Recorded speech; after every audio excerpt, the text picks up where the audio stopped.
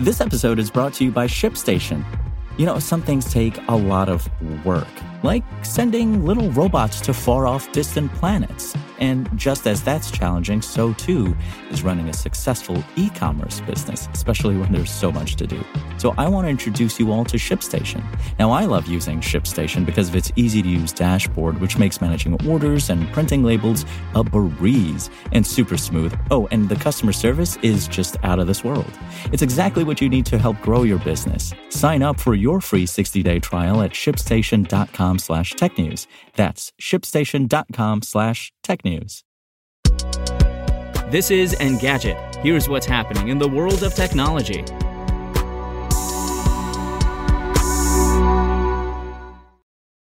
It's Tuesday, June 29th. Following an invite-only beta test that started in mid-April, Microsoft has rolled out its Xbox cloud gaming service to all Game Pass Ultimate subscribers on iOS and PC. With the start of today's open beta, you can visit the xCloud website and start playing some of the games included in the Game Pass library through your browser. On PC, the service supports Edge and Chrome, while on iOS it's accessible through Safari. What's more, you can use a controller over Bluetooth or USB to play the included games. Microsoft also shared that it's now using custom Xbox Series X hardware to power the xCloud experience. For those with a fast enough internet connection, the new hardware will allow you to stream games at 1080p and up to 60 frames per second. At the same time, Microsoft is expanding its Designed for Xbox to include two iOS controllers, the Backbone One and Razer Kishi. With the new badge, both controllers will come with a complimentary 3-month trial of Game Pass Ultimate for those who haven't tried the service before.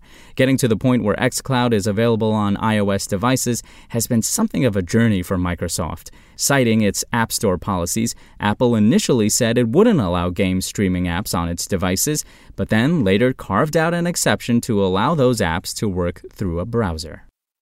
And when Microsoft released the first insider preview of Windows 11 earlier today, it made an already confusing situation even harder to parse. As you may have noticed, you don't need a specific CPU or a TPM 2.0 chip to install the preview. In a new blog post, the company has outlined its reasons for doing that, and it comes down to a desire on Microsoft's part to get a better idea of what systems can run Windows 11. By providing preview builds to the diverse systems in our Windows Insider program, we will learn how Windows 11 performs across CPU models more comprehensively, informing any adjustments we should make to our minimum system requirements in the future, the company said. Microsoft says it's confident PCs with 8th generation Intel and AMD Zen 2 processors will meet the security, reliability, and compatibility standards it plans to set with Windows 11. The company plans to pay close attention to those who test the OS on systems with 7th generation Intel and AMD Zen 1 CPUs to see if some of the models in those families meet its standards. Microsoft has also temporarily stopped offering its PC Health Check. The software was at the center of a lot of the confusion that came out over whether a specific computer could run Windows 11 or not. Acknowledging that fact, Microsoft said the app was not fully prepared to share the level of detail or accuracy you expected from us. The company plans to address the faults of the app before re-releasing it later this year, ahead of the general availability of Windows 11 in the fall. If you want to catch the latest tech news as it's happening, check out Engadget.com or tune in again every weekday.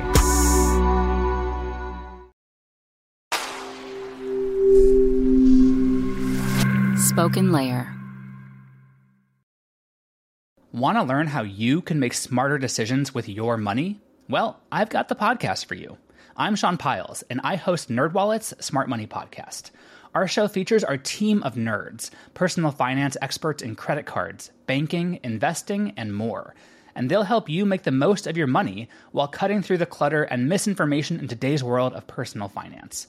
You'll get clarity on strategies to help you build your wealth, invest wisely, shop for financial products, and plan for major life events. Listen to NerdWallet's Smart Money Podcast wherever you get your podcasts.